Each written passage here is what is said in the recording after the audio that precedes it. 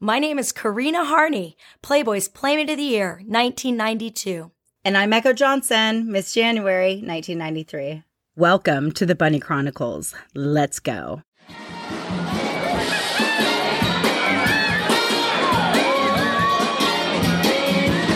Hey guys, welcome back to the show.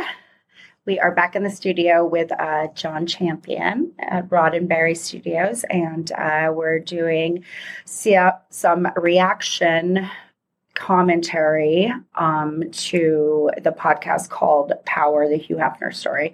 It's very similar, again, to the type of narrative that the A&E docuseries is doing. So we are going to discuss it, and let's get into it. You kind of wonder, like, as soon as the A&E thing starts, and there's a lot of publicity, because I heard people talking about it, middle of last year. Oh, this thing is coming. This thing is all coming. Excited. Then did somebody, were they just ready to go with a podcast? Like, ooh, now's our time to get this thing out. Yeah, there. and actually, this podcast came out in January, so it came out before A&E, but obviously... Yeah, she was aware. So I'm going to go ahead and read the show notes so we can get an idea of what we're going to be talking about. And anybody watching live, I can't answer questions or anything, so hi to everybody. Okay.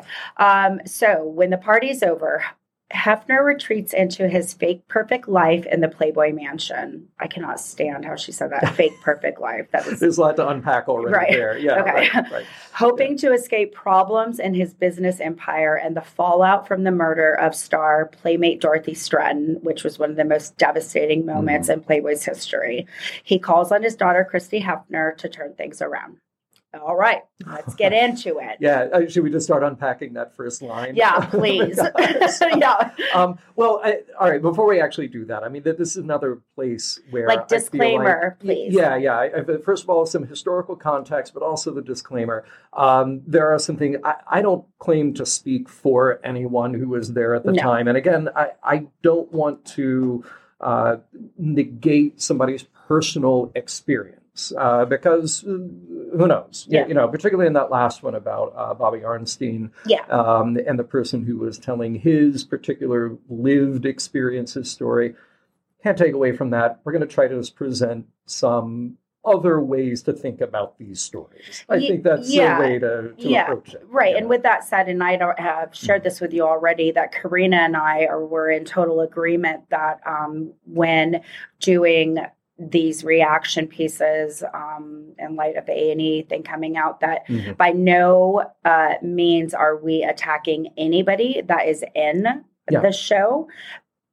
What we have a problem with is the group of female producers behind it. And that's what we're talking to. And we're addressing that to Alexandra Dean and Amy Rose Spiegel, who is the one that did this podcast. So there's a lack of counter narrative. Yes. And it's unfortunate because so many people who could provide that counter narrative are out there.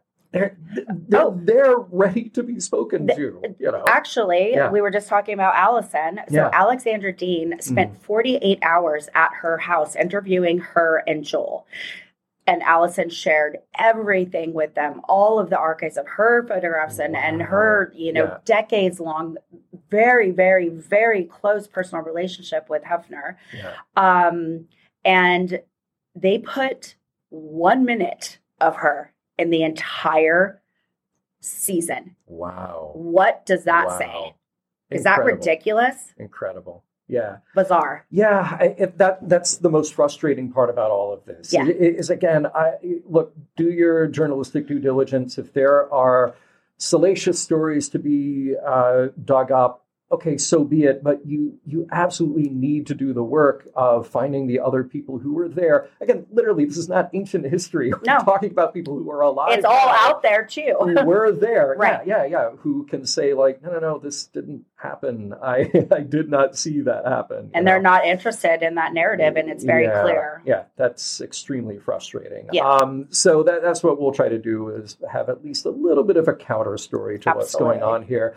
And historically, this is looking at a pretty wide period. So you're talking about 1980, which is when Dorothy Stratton was killed. Right. And when Christy Hefner stepped in as CEO, I think it's 1981. Was it that early? Because I know that she was an intern like late 70s, and I thought it was. Oh, then maybe she was still interning 85, then. 86, Yeah. that she became president and then CEO later. Yeah. So around that time. So we're talking about kind of a swath of time here from the late 70s to the mid to late 80s.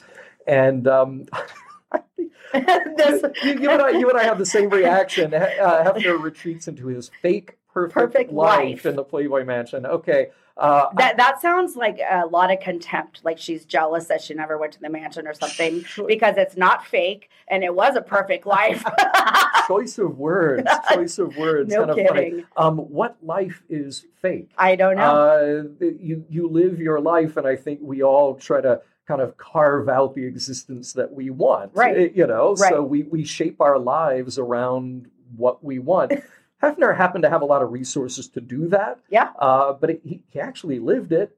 And rightfully so. Who wouldn't live like that? He had the ability to do so. Yeah, exactly. And, well, perfect is kind of a loaded term because nobody's life is perfect. There is no such thing as a perfect life. Nope. We certainly, today in social media land, we present a Everything curated image to the world, But the thing about Hef, though, is that being a public figure, his life, for the ups and downs, were on full public display. Mm-hmm. So whether it was, relationship issues or business issues or something horrendously tragic, we talked about Bobby Arnstein's suicide. Now we're talking about a murder for somebody who was very well liked and very well cared for.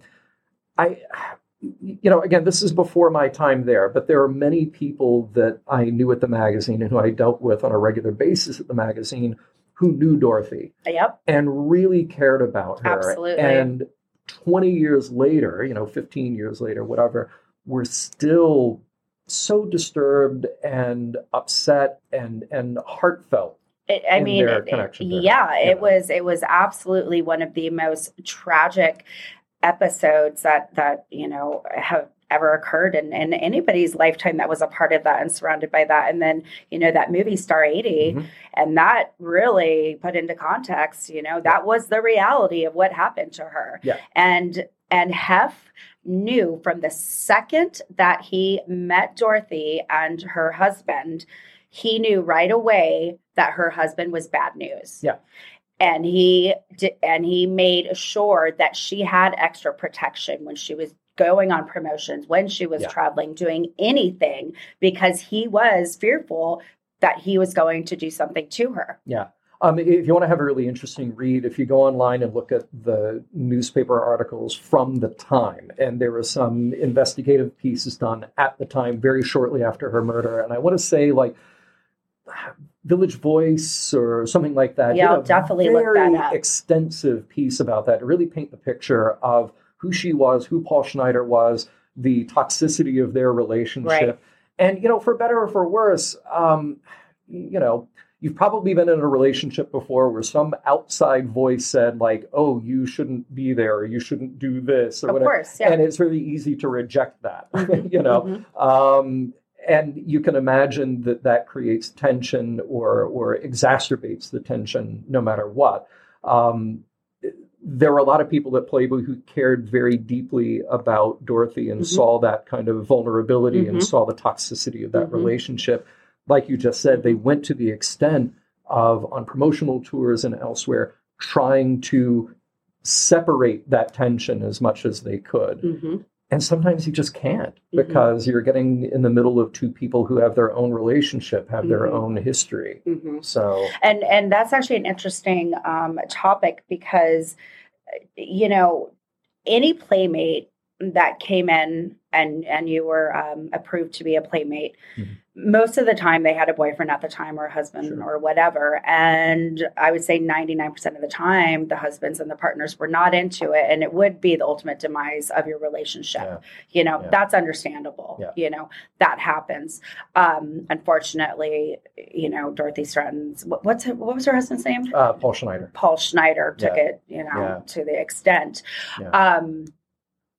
But it was so heartbreaking to have It was so heartbreaking to the entire Playboy family. And when that occurred, Hef made a rule that he didn't want boyfriends and partners coming up to the mansion because that happened. Right. Which is going to be its own problem as well. And you know, I guess. But with that said, I will back it up with it wasn't a hard no to everybody. Sure. But if he knew that you were engaged and, you know, you had like a functioning relationship, by all means, bring your husband. Right. But if you're just happen to be dating some dude, he was not going to let you just come up to the mansion. That you know? Sense. I mean, and that's it is his correct. house. Yeah, exactly. Yeah, he can decide. Right. You know? And that's the other thing. It's like you could pick out all kinds of personality quirks, strange behaviors, whatever, and say, well, I wouldn't necessarily live my life like that, or I wouldn't have these particular sets of rules at my house, whatever.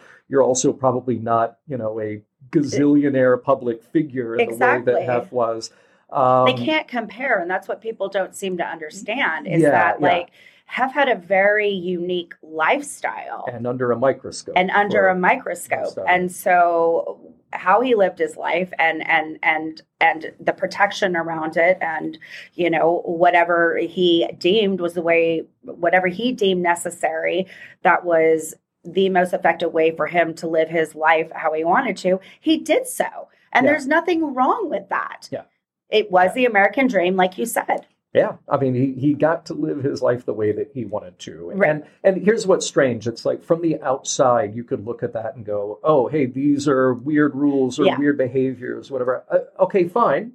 Absolutely. To you, they might be. Yeah. I think what's strange is taking it a step further and to have this sort of hyper-moralistic attitude toward it. And that's coming back to our opening sentence here. It's like the level of judgment right away. It just sort of that automatically shows your hand to the audience. That's exactly what I thought.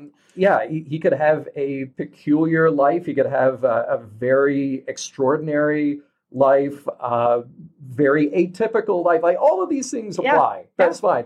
But to then take that and say, oh, no, but all of that is wrong because it was weird, because it was out of step. And then what they do is then they say, oh, all of these, not all of these playmates, but there are a handful of playmates that committed suicide.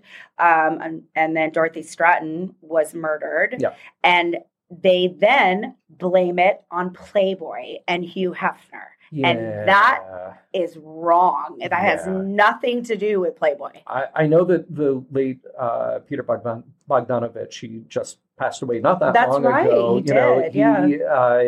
He had a relationship with Dorothy. He also was devastated by the whole thing. Oh, yeah. He ended up marrying her sister. Yeah, her younger sister. And he held this against Hef. Right. For the entirety of the remainder of their lives. Right. And that was another heartbreak for him. Yeah. And I think what's so strange about all of that is that, we always want to look for a single source of the blame. Yeah. We always want to look for like, oh, well, if this hadn't caused that, then that's what would have happened. It's like looking at the Titanic. Right. If only they had the binoculars, they wouldn't have hit the ice. Well, you don't know. Yeah. It's a series of things that go wrong. Yeah. And again, you can point to Playboy, you could point to the mansion, you could point to Hef, and you could say, this is very out of the ordinary. But what is a lot harder to do is say, oh, okay, we're going to draw a straight line that says the line of blame for this particular bad act goes here. Exactly. I think that's very inappropriate. It's inappropriate. It's dangerous. Sure. And it's immoral, in my opinion. If you were to look at any industry, any group of people that is big enough, you find the same tragedies and heartbreak within that. You just mentioned there are playmates who have committed suicide. You and I probably both went to high school with people who also committed suicide, and from whatever walk of life. Mm-hmm. Might have been wealthy, might have been poor, might have walked into a great job or not, but whatever, those tragic, horrible things happen. And when something is sensational and out of the ordinary of our usual experience, like Playboy, that then becomes the target. Just like we talked about with Bobby Arnstein and the whole drug debacle. I wonder what it is that we tend to just look for the most obvious sort of low-hanging fruit answer.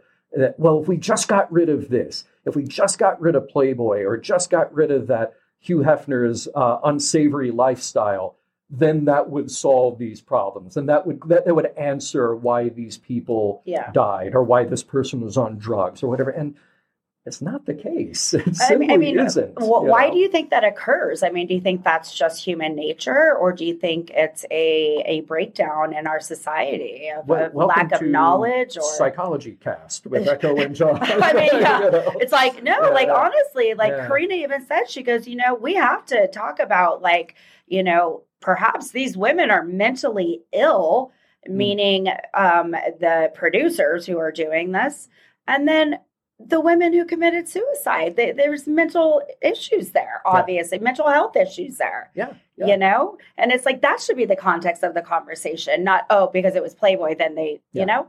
I mean, how many people who work on Wall Street have committed suicide? So many. How many? Yeah. So again, I think it's wrong to point to an industry or a lifestyle or something and says like, oh, no, that's the problem, is what they're doing. Well, no, mental illness runs deep, and it's very widespread.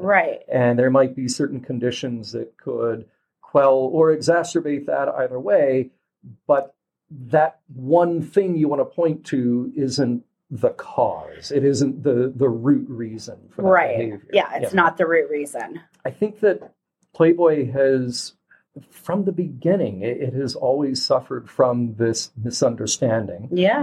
Primarily from people who were on the outside, have not read it, have not bothered to look into the people who were there, have not bothered to really kind of do the homework. And I don't want to come on your show and paint this rosy picture and say that everybody did everything right, because I don't think that's the case either. No, of course it's not. But I do think that Playboy, just by being a very big target, it's easy to attract a lot of that negative commentary. It's easy to attract a lot of that criticism, and then unfortunately the good stuff does get overshadowed because all the good stuff, it gets tempered with, they were just doing that to hide all this negative stuff. Well, no, there could be heartfelt good reasons for doing what they did, whether it's the philanthropic work or some of the really intensely important editorial work that happened there. And I don't want to downplay the side of it that was about sexual liberation. Yeah, exactly. Because I think that's still, here we are in the 21st century. And it's still the sensationalistic, that's the part of it that gets all the attention. The sensationalizing. Yeah. It's like, if they just weren't living this libidinous lifestyle, then these terrible things wouldn't have happened. It was just so tragic to be attached to Playboy because your life was going to be ruined by it. And it's just, it's not the case. It's just, I would have thought that we would be beyond that by now. Exactly. I mean, exactly. And that's the perfect point. It's just like, again, it's like, at what point are people going to take it upon themselves to, just educate yourself or be interested in learning about whatever it is before you, construct this personal opinion or perspective without knowing anything about it. You just, you're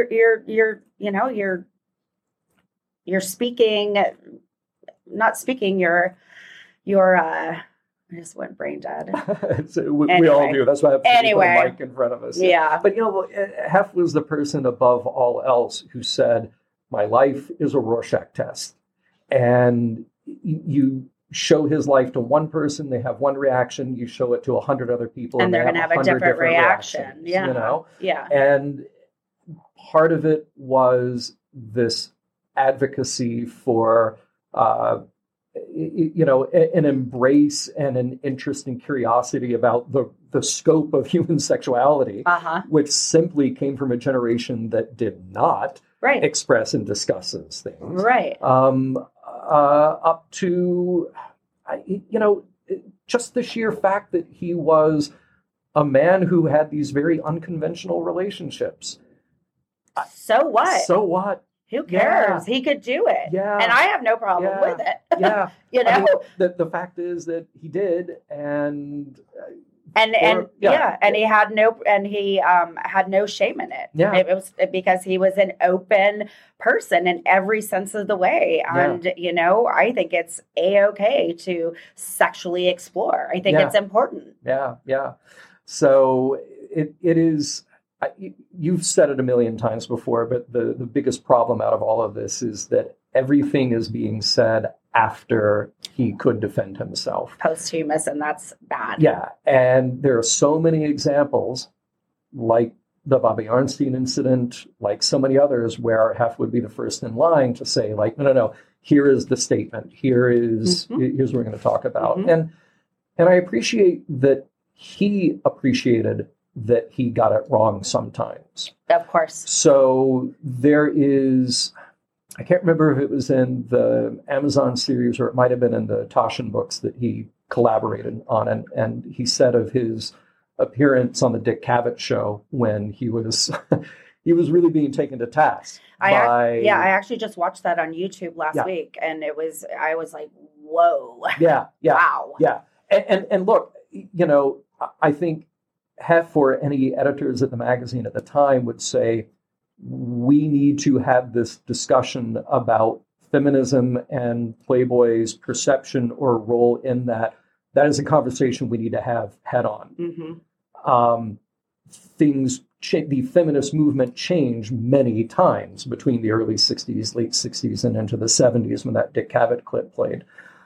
But Hef was the one who said, like, I went on that show and I didn't have the words to be able to have that conversation. So he knew. He knew that he was not equipped to do that. Give it time. Let's take, a little bit of a separation of distance and see if we can come back and have that conversation. Correct. But now he's gone. Right. And he can't. Right. But thank God there's all the documentation again out there in the archives. So everything that we're talking about can be found, people, and it will be out of the mouth of Hef. Yeah. An interesting thing about the show notes in that episode that of the Power podcast is that, all right, we already made light of their strange choice of words at the beginning. I think that's totally fair, But they talk about Christy Hefner coming into the company, and if I have it right, I think it was the mid to late 70s that she came on as an intern, then came back as president later. And that was right around that time where, the business landscape of Playboy is changing quite a bit. And I mentioned before in an episode with you, the Meese Commission under the Reagan administration, that was also putting the clamp down on being able to find a magazine like Playboy on a local newsstand, So the whole landscape was changing quite a bit. The clubs were going to be gone by 86. Yeah, because they were, they were bleeding money, And that was a really great transition. I mean, that was a really wonderful thing that not only was Christy very interested in following in her father's footsteps and stepped into that role and did a really great job for a couple decades. Oh, 100%. She was definitely the right person to take it on at that time. And it was time for Hef to pull back from the day-to-day operations and focus solely on the magazine. And that's what he did. He then, at the mansion, from front cover to back cover, right down to the font placement, everything, people, Hef was that. I mean, he looked at every single little aspect and approved it, yes or no. And that it was at that time that he then got to focus on the magazine, and Christy stepped in and ran the company. You can kind of look back at some of those important moments in the business history of Playboy, whether it was the the closing of the London club Right. originally, because they went there was a whole other That's a story. whole lot. Yeah, Oh, we're yeah. actually going to talk about that on second season. Good. Yeah. And then the Atlantic City Casino, and that was a whole other thing. And Yeah. all these were devastating in a business sense to the whole Playboy They had empire. to restructure like any corporate entity. Yeah. Right. And you need somebody strong and thoughtful like Christy to come in Exactly. and say, okay, it's time to clean house. Exactly. There's always the woulda, coulda, shoulda, based on those old decisions and those old incidents. Ooh, what if they had survived this particular incident? No, I think it manifested how it should, you know. And I have so much respect for Chrissy. She's an incredible human being, and you know, I was fortunate enough to have some really intimate one-on-ones with her. You know, through letters, and I suggested setting up a scholarship fund for playmates that want to go to college, and she set it up, and she loved the idea. And then the whole .com thing again, that was something that we had went back and forth on, and I really, really enjoyed those brief moments of being able to speak to her, and to get her feedback, and then for her to approve something like that. You know, she was remarkable. Very cool. Yeah. Very cool. Yeah. I mean, that's the thing about, I think, everybody who you encountered in your dealings with the magazine, or anybody after that, now that you're doing the podcast, in my experience too, I never met anybody who didn't really care about the job that they were doing. Yeah, you know, that's very true. Yeah. Like, you were there and you loved it. Yeah. And that's why people stayed for 30, 40, 55 years. Right. You know? They all felt the importance. Yeah. Yeah. Like, and we were all valuable. Each and every single one of Playboy employees and staff were valuable. And Hef made sure that you knew that. Yeah. You know? And that's a special thing. And we are a very, very small group of people that had that opportunity to go on this journey with Playboy. Yeah. You know, and so grateful. I keep hoping that this current wave will pass. Me too. Me too. Like that. This is our plan, people. Like, this is Karina and I are here to cancel the cancel culture movement. It's time to go. Right. Well, and you know, I never want to be too precious about the past. I never want to be too precious about our memories. Things deserve examination. Absolutely. That's something that the magazine editorially was great about. It was sort of getting rid of the sacred cows and deciding these are the things that need to be discussed. Mm-hmm. Now we need to sort of swing the conversation back to the middle instead of the extreme. I agree. And, you know, again, it can't be overstated that the people who were there who can actually speak to it and say, no, they've got this story wrong, you know, need to come out. And it just makes my heart so happy to see the response of everybody of We Stand with Hef, you know, and, you know, right when the A&E series aired, Kimberly Hefner was the one who spearheaded writing the letter in support of Hef and his character. And, you know, that was a wonderful thing. And thank you, Kimberly Hefner, for doing that. Nice. Yeah. So, what else on that show? That's about it. we summed up the initial context of the way that she worded it. Yeah. You can tell it's a little bit of contempt there. But again, you know, if you want to listen to it, but just know, you know, that there is a different narrative that is honest and factual and authentic and true. And, you know, we're just here to share that with you and everybody from Playboy, the world of Playboy is. And there will be a lot more people coming on our show from Playboy and, you know, friends and family and staff members. And we're just going to keep this going. And I think we are a large enough force to be reckoned with. And I think people are going to hear us. I mean, look, we are in a media environment where it's relatively easy to put stuff out there, whether it's a podcast or a video documentary or anything. And there's no stopping a one-sided narrative. But the best thing that can be done is to counter that speech with more speech. Exactly. And just be able to say, like, hey, that wasn't my experience or my understanding or any of the history that I've heard with anybody there. Right. Yeah. And then not to mention so many firsthand accounts that, people are coming in and going, oh, no, actually, I was there. Yeah. And then this is actually what did happen. And I'm just so grateful for that. I'm so grateful for this Playboy family. It has been so fun to reunite with everybody, John. Sure. It's just like it's food for the soul. And, it's like you were saying, I mean, we worked with the most incredible people, talented, absolutely interesting, I mean, just really, really an amazing experience for all of us. And people, again, can't be overstated. People who cared. Yes, people who really cared deeply about their jobs and about the impact and importance of the words that were on those pages getting out there to the world. It was a living, breathing brand, and we were all a part of it, you know? Yeah, indeed. Mm-hmm.